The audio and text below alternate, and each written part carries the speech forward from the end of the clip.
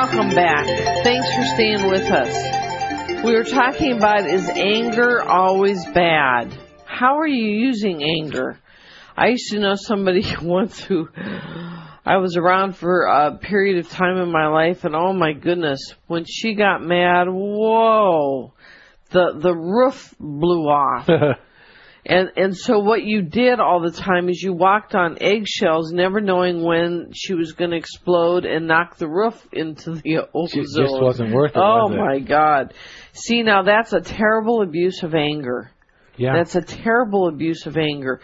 You know, you can be angry at somebody and be a reasonable human being. Do you know how to do that? Like this.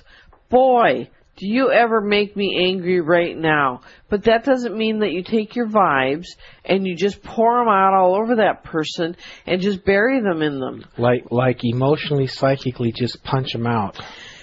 You know, this is something I don't know how many people in the mainstream really understand. But, you know, voodoo came out forefront a bit around this whole thing with New Orleans because there was a lot of voodoo and people talked about it. We just saw a very interesting, I think it was National Geographic special on Hurricane Katrina. God, was that ever good. And it just talked about many things, but one of the things it said is there was a lot of voodoo in New Orleans, which is true.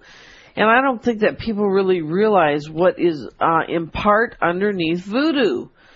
And, you know, what it is I'm angry at you because I can't have whatever, and I'm going to corral all my negative emotions and channel them into you to do you harm because I don't like you for whatever reason.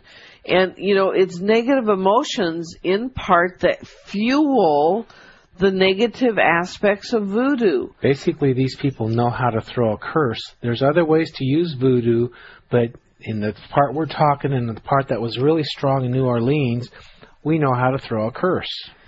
You know, anytime that you are wildly angry or any other emotion, negative emotion, with somebody else and you're stewing and brewing, you are sending a psychic attack. Did you know that?